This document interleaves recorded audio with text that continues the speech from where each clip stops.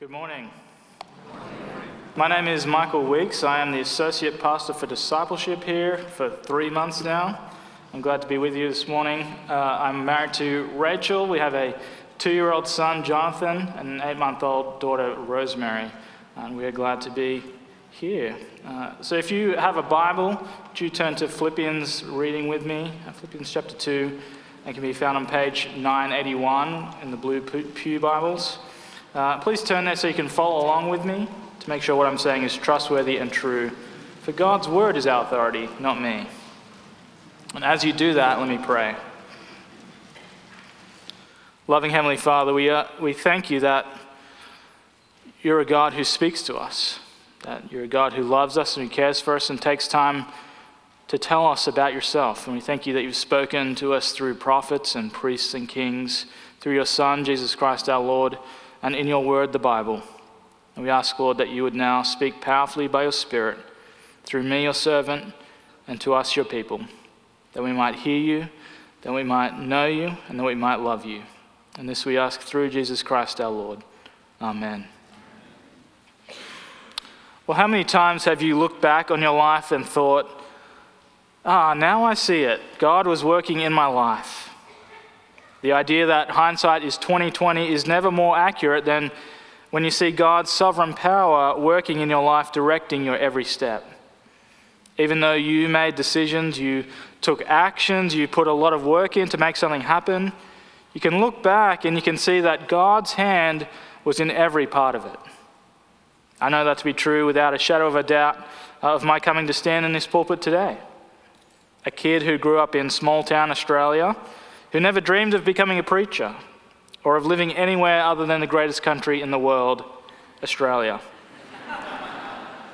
It's only through God's working as I faithfully trusted him that I now live and work in Falls Church, Virginia, a place that I never knew existed for the first 30 years of my life. But I'm so thankful to God that my family and I are here now, that he was directing me, that in every aspect of my life he was bringing us here. If you've just joined us this week, welcome. We're glad you're here. And we've been working our way through the book of Philippians, which is a letter the Apostle Paul wrote while in prison to the Christians in Philippi. We've seen over the past few weeks how Paul is grateful to God for the partnership he has in the gospel with the Philippians. Also that despite his circumstances, Paul's vision for life has been reorganized, reorientated around God's priorities. And last week we heard about what it means to live a life worthy of the gospel. As we come to our passage in chapter 2, just before our verses, Paul has instructed the Philippians that they are to have the same attitude as Jesus Christ.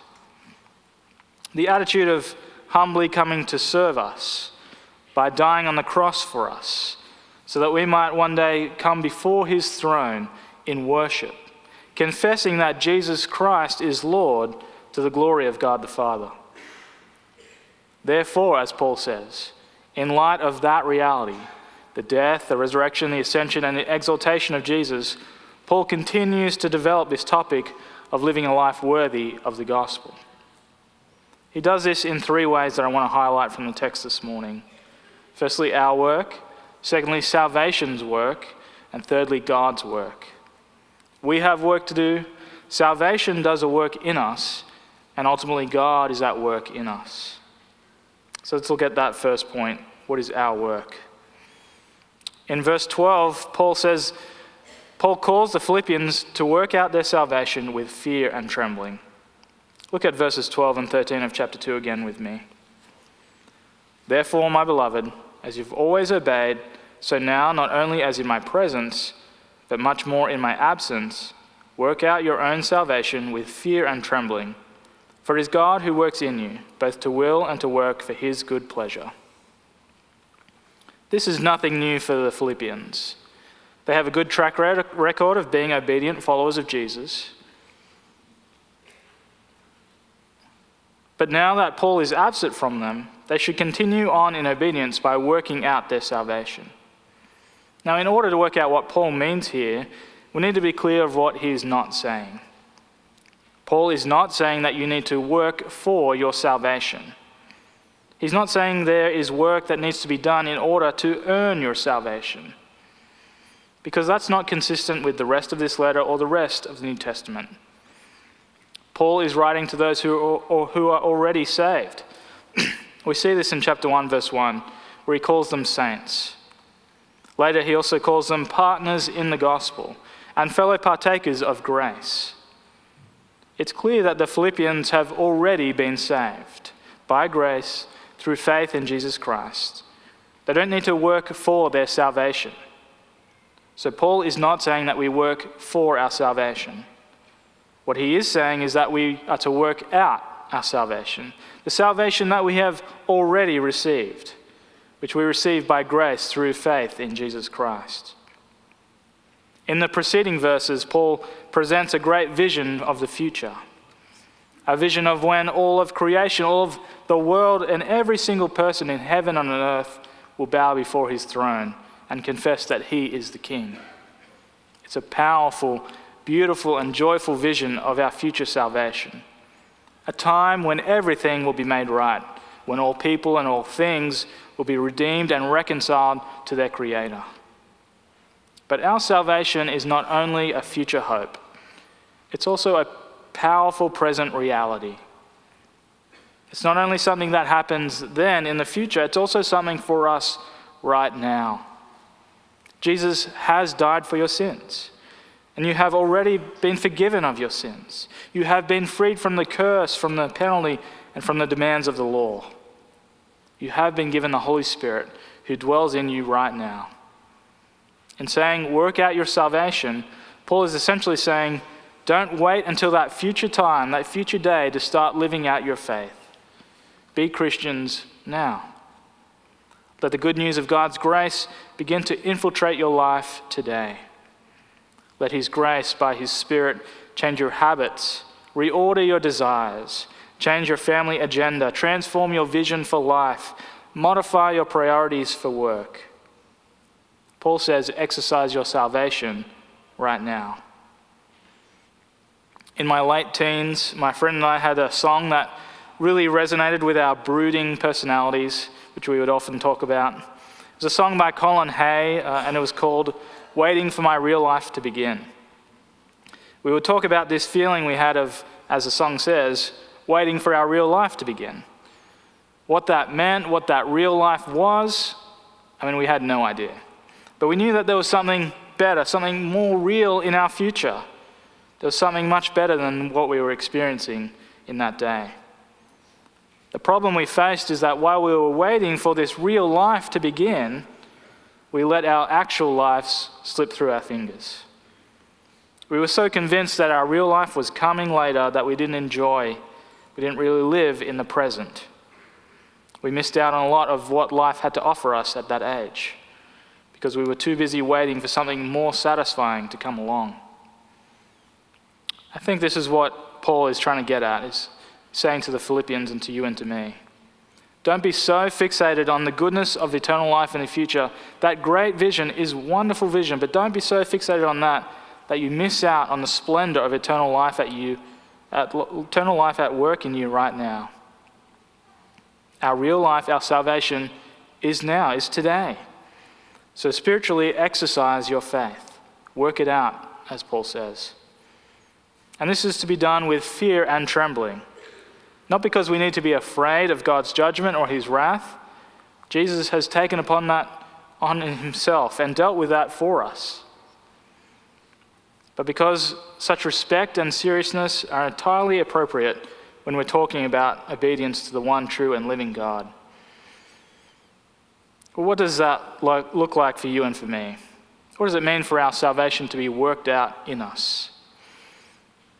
Thankfully, Paul doesn't leave us to our own devices, to try and figure it out for ourselves. He explains it in verses 14 and through 16. So let's look at those verses again. Do all things without grumbling or disputing, that you may be blameless and innocent, children of God without blemish in the midst of a crooked and twisted generation, among whom you shine as lights in the world, holding fast to the word of life, so that in the day of Christ I may be proud that I did not run in vain or labor in vain.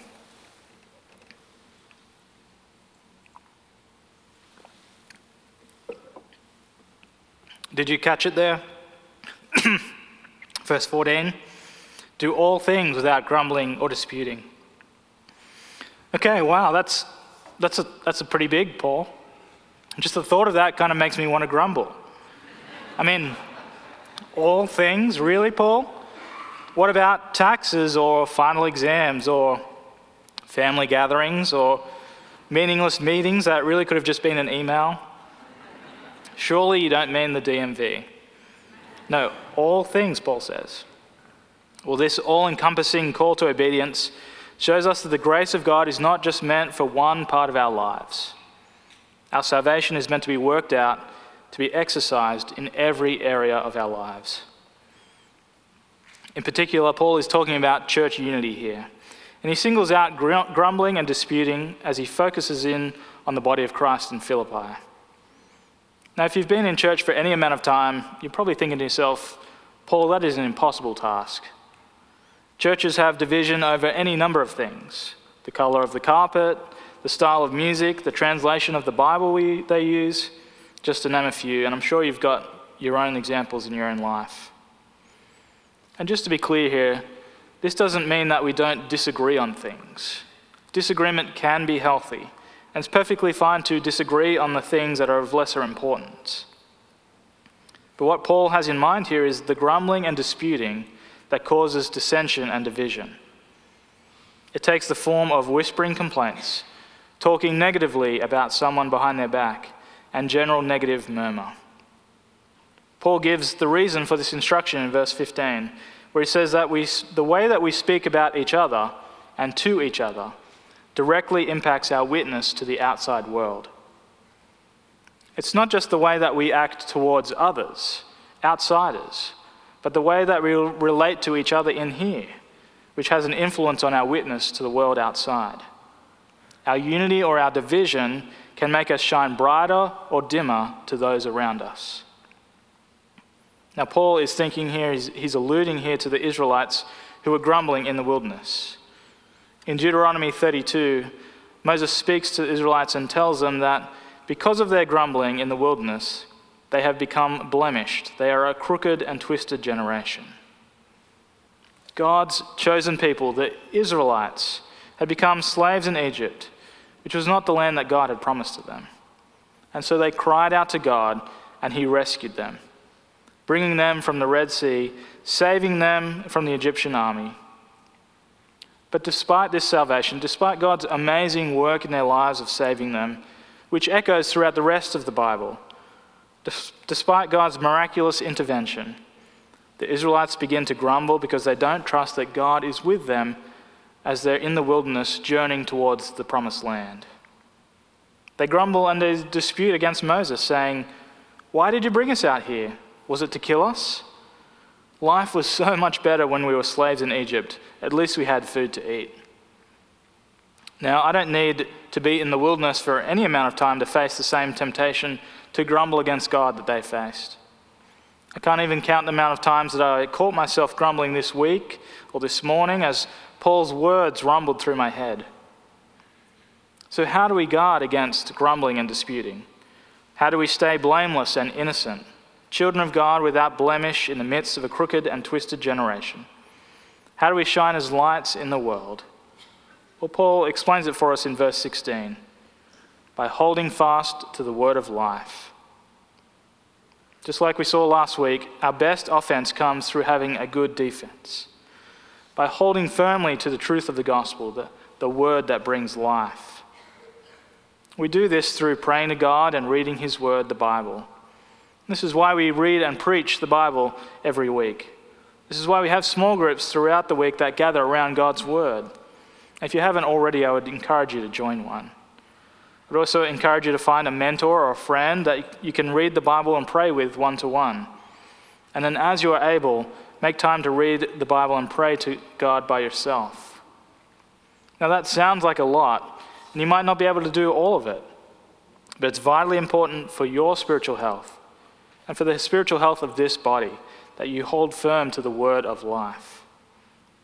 This is salvation's work in our lives, when through conviction and repentance we turn away from grumbling and disputing turning away from evil, turning away from those things that cause division, and we turn to Christ, having our hearts and our minds fixed on him, holding fast to him.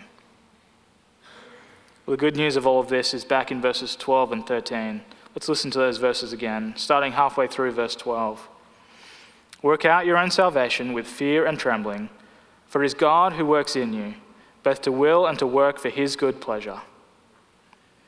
The life of Christian obedience is not something we do in our own strength. It happens by the sovereign power of God working in us. Paul is not saying, God has played his part, now it's all up to you to take over. He's not saying, okay, you can take it from here, as though it all depends on you. But he's also not saying, look, God has got it all sorted out. You can just sit back, relax, kick up your feet, and enjoy your ride to eternal bliss. No, Paul says, work out your own salvation because God is the one who is working in us. He works in us at every level, in every part of our being. It is God all the way down. His power and our responsibility are not at odds with one another. Paul has no problem with mentioning them in the same sentence. God's work in our lives is an incentive to press on, to put our heads down and to work out what God has already worked in us by his Holy Spirit. This is such good news to hear, isn't it? That the Creator of all things in heaven and on earth is at work in me. The same God who raised Jesus from the dead dwells within me and is laboring in every area of my life. And notice the work that he's doing in us. He's working both to will and to work for his good pleasure. God is not forming me into the best version of what I think of myself. He's not coming alongside my will and my desires and thinking to himself, you know what, you want to be rich and famous? Well, that sounds like a pretty good idea. Let me make that happen for you. God is not working for the desires of our own hearts, but he is reshaping, he is reworking our will so that our hearts would be more and more like him. And as he does this work, we become less divisive, we become more united with one another, and we shine ever more brightly as lights in the world. Brothers and sisters in Christ, we have much work to do, that salvation might be worked out among us. But the good news is that God is the one who is powerfully at work in us by his Spirit, to will and to work for his good pleasure. So my prayer for us this day is that God would indeed do this work in me and in you. That each one of us might work out our own salvation with fear and trembling, that our lives might be more and more shaped into the likeness of our Savior, Jesus Christ. One of my favorite songs says it much better than I ever could. You might know it. It's called Take My Life and Let It Be. It's a song written in the 1800s by Francis R. Havergal, and the last two verses say this: Take my will and make it thine. It shall be no longer mine. Take my heart, it is thine own. It shall be thy royal throne. Take my love, my Lord, I pour, at thy feet its treasure store. Take myself and I will be, ever only all for thee, ever only all for thee. Father, we ask that it would be so in our lives. And Father, we pray that you would work powerfully by your Spirit, that our lives and our hearts and our minds would be shaped ever more into the likeness of Jesus Christ our Lord. And this we ask through his name. Amen.